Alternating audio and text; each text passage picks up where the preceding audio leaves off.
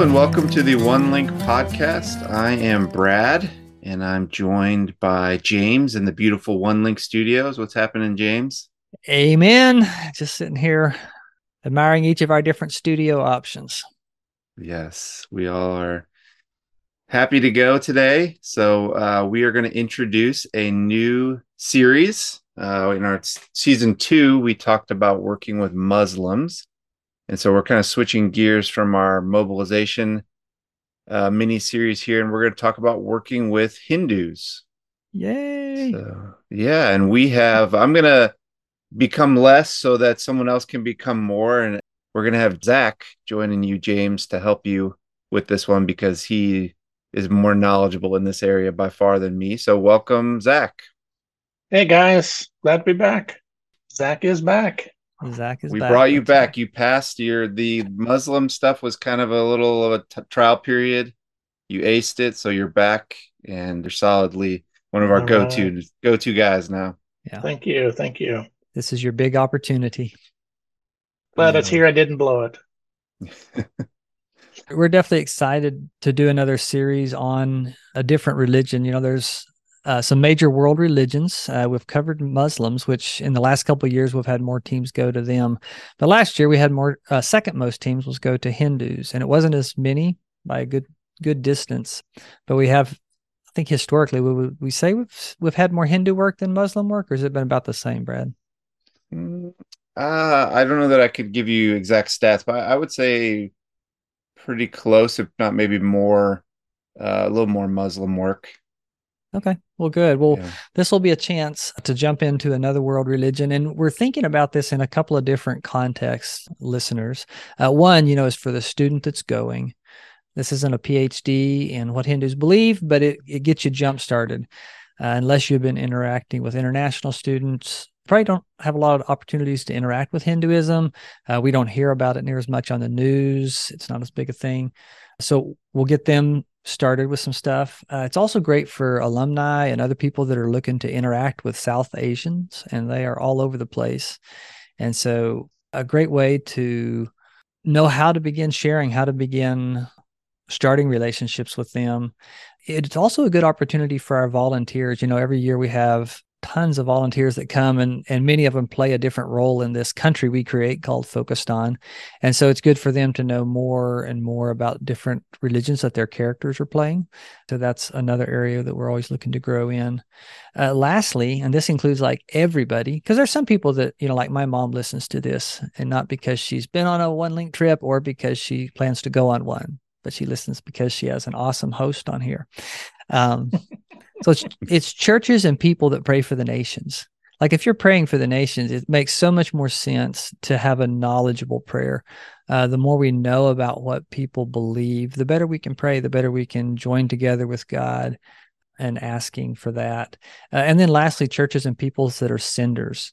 As senders, if we have some idea of what our people on the field are competing against, again, we're able to pray better, we're able to support them better, we're able to mobilize for them better.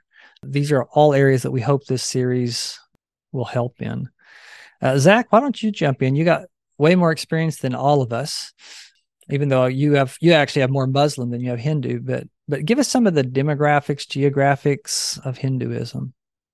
Yeah, well, let me first start off to say I definitely am not an expert in this, and I do have some exposure from our last term on the field in South Asia, but definitely we were focused on working with Muslim peoples.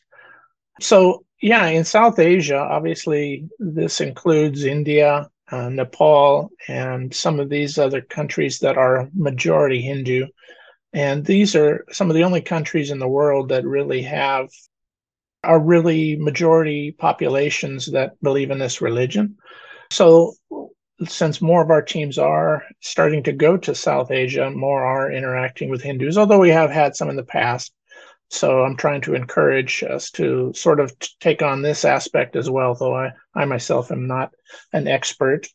India, of course, is a mix because of their partition from back in the 40s with the independence after the British Raj. They kind of broke free. Well, so since they broke free, they started governing themselves, and there was some debate over whether they wanted to be a Hindu nation or one that incorporated all religions. And Mahatma Gandhi was one who really encouraged that India not just be an Indian or a Hindu nation, but actually be one that could accommodate both Hindus and Muslims. The Muslims, however, since they were a minority, demanded their own countries. So at that partition time, the British broke it off into Pakistan and India. And while India was majority Hindu, there are still many Muslims and still many Buddhists that live there as well. Of course, Buddhism came after as a breakoff of Hinduism, but its roots are in India. And so the Buddha was born and became enlightened in India, and his teaching spread from there. Now the majority Buddhist countries are in East Asia, which is interesting, but still Buddhism is a very prevalent influence in India. So South Asia is really the center for Hinduism. Nepal is really the only country that considers itself a Hindu nation, and so this is a good podcast for knowing that there are many South Asians on our international students on our campuses. And if they're from South Asia, there's a high percentage. They're either Indians that are Hindus or Nepalis, and most likely they're Hindus as well.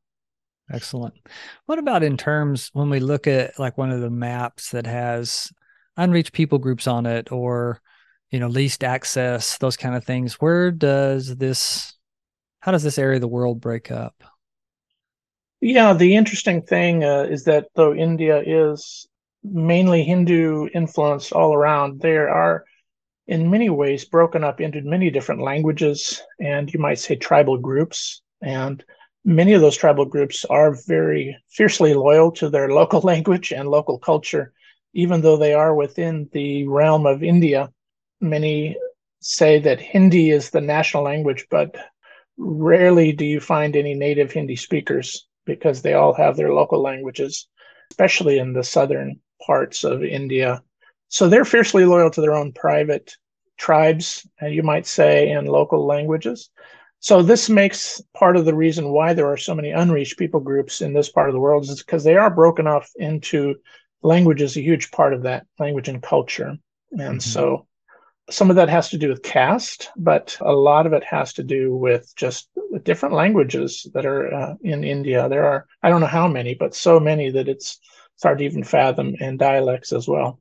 And are these languages related to each other at all? Like I know in East Asia, they have a bunch of like little local dialects, but most of them have some kinship with another. Yeah, I think many of them would say they are from the Sanskrit base, but I think there's enough difference. And, again, it's not something I could say definitively, but many would say, no, there's just so many differences in them. They cannot simply be called dialects or, just regional changes in language. But I think most of them would say they go back to the holy language of the Sanskrit from that region. Okay. Very interesting. What were some of your experiences like over there? What did you see when y'all were on your second term or last term? What were kind of your experiences dealing with Hindus? What would you see some of the teams that came over and worked with you guys? What were their experiences like? Yeah, well, one of the interesting things, I think, between a Muslim type of a culture environment and a Hindu type environment is the idols. The idols that are everywhere, that are worshipped, their offerings of food and drink and other types of things, even animals, to sacrifice to these idols. And there's just a sense of that the spiritual warfare of those places is really in your face. Muslim areas tend to be a little bit cleaner. They don't allow for idols. They don't allow for any images of any kind to be worshipped. So oftentimes the mosques are often kept quite clean. The Islamic culture tends to have cleanliness aspect that's very important for them, washing before they pray and things of that nature. So generally speaking, Muslim cultures tend to sort of have a cleaner look, you might say, and that's a part of why Hindu Hindu areas, many Westerners are just kind of like, whoa, to see these idols that are very scary looking, very colorful. The more colorful, the better. Mm. Of course, each one of these idols has a long history of legend and myth that goes along with those stories that Mm-hmm. most people outside of the Hindu faith don't have any idea about. So, do you have any idea? This is a little side topic, but do you have any idea why the idols usually look so scary? Like, what's the. well, it's a good question. I think one of the challenges with Hinduism is when you ask people some of these questions about the stories behind the idols, even stories about where their faith came from, there's a lot of, you might say, unknowns or differences, stories that people will share. I always talk to students who come and work with Hindus and say, it's not easy to just give you a easy, simple description of what Hinduism is and how to share with them, because depending on the Hindu you meet, you might get different answers for the same question. So it's often difficult to kind of have something in mind of where to start and where to go with a gospel presentation, because some don't know hardly anything. If you ask 10 Hindus about Krishna, you might get 10 different types of answers, maybe not absolutely different, but nuanced, or stories that you think, wow, that's different from what I've heard others say. So it can be difficult. I always say trying to understand Hinduism is like nailing Jello to the wall, because it's really hard for you to get any kind of solid outline of what things are. And the worldview is so different from our rational Western viewpoint that a lot of Westerners just find it very confusing. Yeah, I've heard that there's like 300 million gods or some. Yes, yeah. And that's true. I think that pure Hinduism would say there's only one force, there's only one divine force, but the manifestation of those things in the form of 300 million or whatever is sort of, similar to the idolatry, that they want to offer something to get something in return, and they need to have something tangible by which to do so. Of course, some of the scary aspect of the idols has to do with the legends and the stories that go along with them. But a lot of it is about spiritual warfare, of fighting off evil, scaring away the evil eye, those types of things. So while they look terrifying and demonic to us, for many Hindus, it's all they've known all their life, and it's not so much scary to them as just, that's that's Shiva right there, or whatever. So you're thinking, whoa, that's crazy. So for sure. What about, like, what are some of the challenges when you work with Hindus, besides the fact, like you just said, it's hard to nail Jello to a wall? Yeah, one of the things that is difficult is they're very, you might say, pluralistic, very tolerant of many other religions. So it's very difficult to sort of get into a discussion over truth. It's difficult to get into a discussion over what scripture is truth, whether Jesus is the truth, especially whether Jesus is the only way, because of their concept of religion. In their minds, there are many ways to God, and that's why they have so many gods. That's why there's so many idols. There are many ways, and you pick one and you give devotion to that one, and that is sufficient to connect with the deity. But to say that one is right and one is wrong is really not in their concept. So oftentimes the biggest challenge you'll find is when you're saying Jesus is the only way and all other ways have to be discarded. That's when they get the most irritated and frustrated, because that would be really against what they would believe as far as their religion goes. But I've heard, like, in terms of, like, if you're not careful, they'd be happy to pray a prayer to Jesus, just like they would any other, 300 million and one is not any problem for them. No, that's true. If you were just to share about Jesus's life and what he did and the miraculous powers and the healings and the things that he had done to raise the dead, they would be very interested and would even say, yes, I would be happy to worship him and even accept him as my savior. Of course, they'd be confused about what you might mean by that. And it would be difficult for them to say that they're going to discard other all other forms of worship that they're participating in, but simply adding to it, adding Jesus to their gods, you might say. Because in many ways, especially at the lower level of Hinduism, it's very practical. I will do what is necessary to get what I need for health or for prosperity, for my family, and so if I pray to Jesus and he gives me that, then I'm happy to add him to the options available. James, can I jump in for a sec here? Yes, sir. I just want to make sure our audience doesn't think I'm off drinking coffee. I'm here. I'm engaged. No. No. Zach, I know we talked a lot in recent days. For those who are familiar with our training, we have these religious theme days. So we have a Muslim day and a Hindu day. And I've been talking about some of the contextualization issues that come up when you're working with Hindus. So we talked about that with Muslims. What are those conundrums? You know, if the Muslim side is, can you say Allah, or can you pray in a certain way, or, you know, so on and so forth.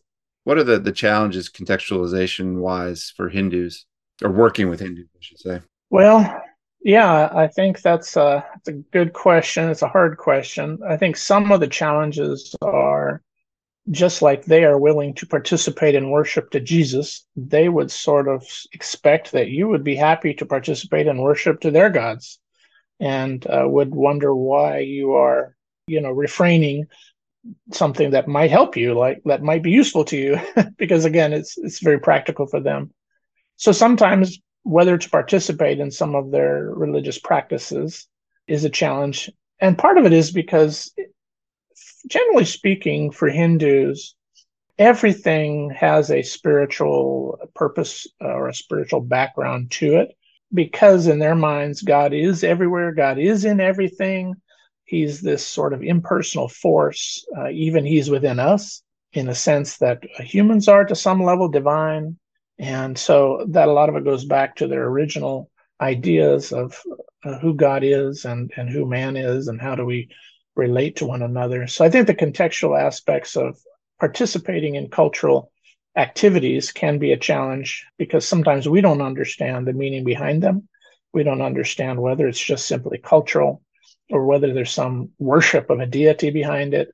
And of course, as Christians, we are encouraged to worship Jesus alone and worship God, the Father, Son, and Holy Spirit alone, and not to offer worship to any idols. So those are some things that sometimes, they're very much inviting and wanting us to participate, but we'd have to explore a little more about what it is they're asking us to participate in before we jump in just to participate as maybe a friend or as a fun activity. That's all I had, James. Back to you. No further questions, Your Honor. No further questions. So just a real quick dumb question, but they believe in reincarnation as well. Yeah. Yeah, there's a couple basics that I think even the West has become very infatuated with some of these concepts. One of them is sort of the idea of the cycle of life, death, and reincarnation. And of course, the scriptures are clear that a man is destined to die once, and after that to face judgment from Hebrews. But the idea of a second chance at life, to come back to get another chance, or even an endless number of chances at life, can be appealing for a lot of people. I mean, I don't know if you've heard this concept of, oh, he's an old soul. The idea that, well, he's been around a few times, or I really identify with someone in history. Maybe, I'm a reincarnation of their, soul or spirit or something of that nature. So that's one thing. The other thing that is pretty kind of the West gets infatuated with this idea of cause and effect, which we know as karma. The idea that, if you do well, good will come back to you. And if you do evil, evil will come back to you. And there's some level of Christian concept where we agree that, there will be judgment for sin, right? And there will be reward for good works. But this idea of cause and effect, that is essentially a works-based system. You do good in order to get good, and you don't do bad in order to not get bad. And some of it means your next lifetime, right? So if you do good, you will advance in this progress towards a better, life the next time around. But ultimately, the Hindus believe that the ultimate release from this cycle of life is to be released from this wheel and to join the divine, to be engulfed and to be encompassed so that you cease to exist as a person and you become part of the divine, out there. And that's sort of what in their minds is salvation, which they say moksha. And so some of these terms may be have heard, but we have a Western spin on some of them because it sounds kind of cool to us in some ways. So I think the other thing is that I mentioned before the idea that somehow humans themselves are divine to some level. We have a divine spark in us, or that since God is, it's kind of a pantheistic view that God is all things and in all things, then we also have divine in us. We just need to find it. We need to seek it out, and we need to allow it to get loose, so to speak, and let us be enlightened and realize that that's who we truly are. So, and isn't that their basic greeting, Namaste? Isn't that basically like, I see the Spirit of God in you, or something like that, or Spirit of the Divine in you, maybe? Right. Yeah. I recognize the divine in you is what I've understood that to mean. Namaste. Yeah. I recognize the divine in you. In other words, I honor that you are, have the divine in you. So I give you respect. So. What about, Zach, that I'm hearing some things that I wonder have some of this infatuation with Eastern religion in them. So you'll hear people like vibes. Everyone's talking about vibes right now. I don't know where this came from, but like, yeah, I'm sending you some good vibes, or do you think this is sort of all related to what you're talking about, this curiosity and interest in Eastern thinking, or maybe influence on us? Well, I'm not sure about that concept in particular, but I do think that there is some Eastern ideas about this force of good, right, that we can influence others with. And I think in the Buddhist, you might call it the chi or something of that nature, that this force that flows, and we need to we need to get into the flow, right, of what's happening, and let it take us along. I'm not sure about the concept of the vibe itself, but certainly if it comes from California, I think that slang comes from California, so it would make a lot of sense that there would be some affinity to Eastern religion and Eastern concepts in there, but I can't say for sure, so sorry. What about, here's the other dumb question I have. Like, if you'd asked me growing up what I knew about Hinduism, the only thing I would have known, true or not true, is that they don't eat cows because they think it's your grandma or something like that, or your uncle. Yeah. Flesh that out a little for me. Well, I've heard a couple different things about that. One is that, this cow represents the Brahma, the one original God. But then others have said, no, Brahman and Brahma is different, that the worship or the respect for God, for the cow, is really more of a respect for nature that provides us the food we need as a cow gives milk. There's a really strong connection in Hinduism between cows' production of milk and their gods like Krishna feeding off of the milk, or that the milk is the production of the earth for the things that we need. Does that make sense? So it's a little more maybe in some ways related to what the West might say Mother Nature, providing what we need for sustenance. And of course, the milk, not the meat of the cow, is what really provides the nourishment we need, is the idea. So I've heard a couple different things. I think in the West, we often assume that they worship the god, the cow as a god, but then I've read some others that said, no, it's not so much that as it is sort of a respect that God provides what we need through nature, and that's represented in the cow. And so anyways, it's a good question. I'm not sure I can conclusively say. We should have a Hindu on to comment on that. Zach, one of the things in our Muslim mini series that we talked about is, sometimes we have we learn all these facts about Islam. And so then you go and kind of talk to your Muslim friend, and they may not know about that, or they may not, they're maybe just culturally Muslim. Is that in Hindu context?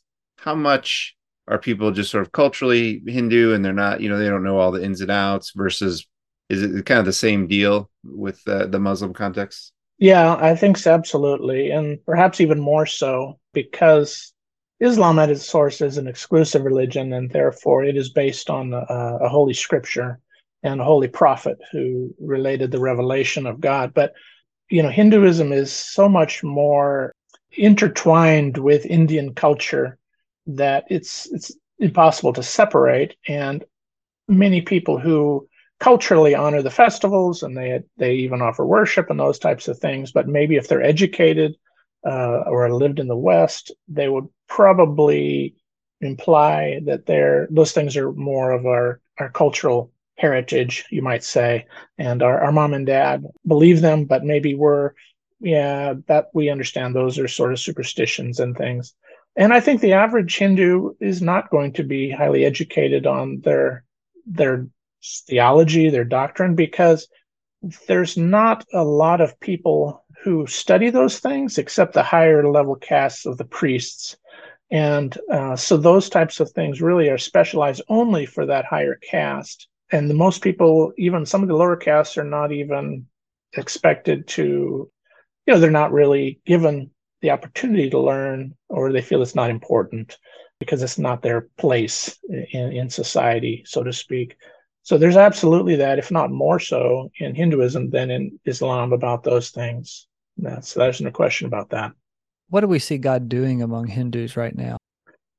Yeah, well, I can relate from my experience and some of the things I've read. Certainly, because of the British presence in India for so long, for many years, which of course has the negative aspects of colonialism, but it also means that there's been a lot of Christian influence and work, whether it's through Catholics or Protestants, through William Carey or others. So there's been a lot of presence of the church in India. And because of its sort of pluralistic nature, traditionally it's been not a place that you had to worry about a whole lot of persecution. I mean, there's always persecution in some places, but because of the pluralistic nature, Christianity was, for many years not really seen as a major threat. It's only really, I guess I can't say this as an expert, but it's my opinion that it seems like the influence of more conservative Hinduism is becoming stronger, in the last, 50, 100 years or so.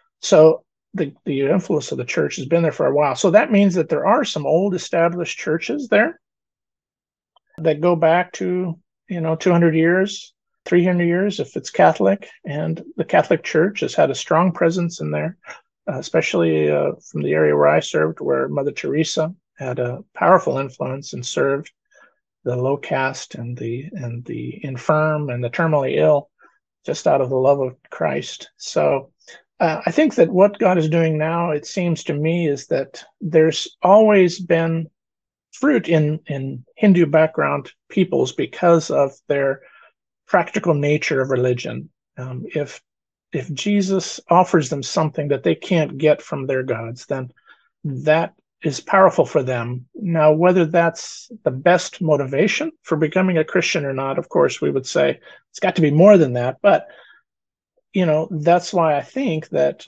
many Hindus, as I've talked to in my region, when I asked how they came to know Christ as they were converted, it almost always had to do with a healing or a miracle that they experienced, or in their family, someone was sick and a Christian prayed for their sick relative and they were healed. And that led them to seek out Christ or even to follow Christ at that moment. And then, of course, not knowing anything about him. But I do think that as I've seen and read some materials, the church is growing. The church is really growing in Nepal, is my understanding. A lot of good Protestant work, particularly going on, evangelical work in Nepal. And in India, there are some strong Christian denominations in India as well. And my experience being in Bangladesh as well was that the church was much further developed in India than in Bangladesh. Okay. Zach, you hear a lot about northern India in particular, that I think statistically in southern India, there's a larger percentage of Christians. Why is that? Is that kind of big history lesson or nothing too complicated?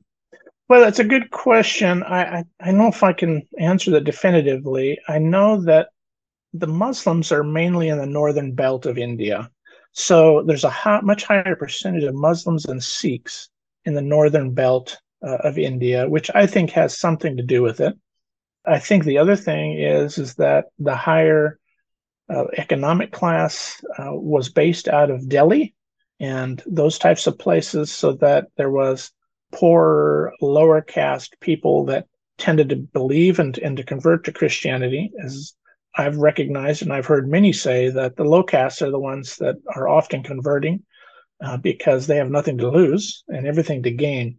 And the higher castes and higher economic classes are much tougher to reach, who are more steeped in true Hinduism. And obviously, as they're in the higher castes, they're on the, they're doing well. There's no need, and in many ways, there's an expectation that they will carry on the religion, especially for the Brahmin class. So I think that, generally speaking, I would say that has something to do with it, that there's more Muslims and Sikhs and higher class folks up in the northern belts, but it's probably much more complicated than that. That's interesting. At some point, I think this may come out in an interview coming up, talking about the caste system. That, I think, for a lot of Americans, that's confusing, but that might be, I think we're probably heading towards wrap up time here, James. So I don't want to throw that in there if we're not ready for it.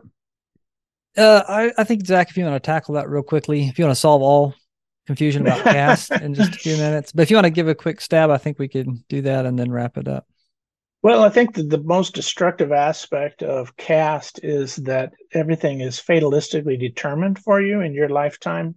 And although there is the concept of karma and you can work your way to be progress into the next one, there's an awful lot of prejudice that comes with whatever caste you're in towards other castes, right? And especially if you're in a high class, you almost feel justified to be prejudiced against other castes and to treat them as lower caste, as not as much value. There's not this concept of equal value of all humans.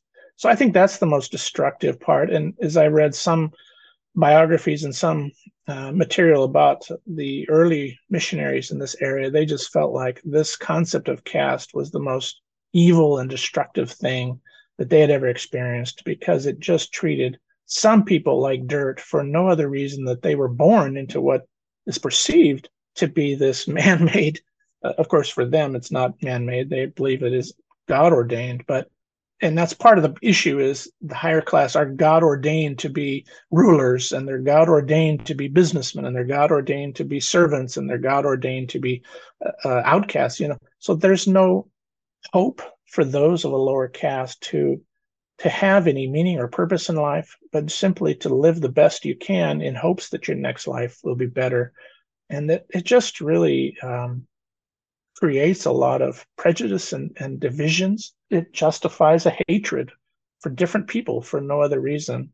And racism is a big part of that too. If we're not just talking about the color of the skin, but the race of people are seen as low value or no value, which is just so evil and destructive. Well, I hope we can flesh that out some more, because I definitely, it has lots of confusion and lots of questions in my mind. We are super excited about this. Next up, we're going to have an interview with one of your friends who is a professor at a Christian college now that did a lot of work with Hindus. And yes. I'm really, really looking forward to that coming out. We'll have one on just sharing with Hindus, and then another with, like, once one comes to Christ, what are some of the unique challenges of discipling them? So we're super excited about that. Brad, we'll have fun on here without you, but you can always jump in if you want to come ask some fun questions. Listeners, we really appreciate you guys. If you are enjoying this podcast, or if you know somebody that you think would be interested in this topic, be sure and share our podcast with them. We would appreciate that. All right, guys, we'll see you next time. Yeah, thanks a lot. Look forward to it. Bye-bye.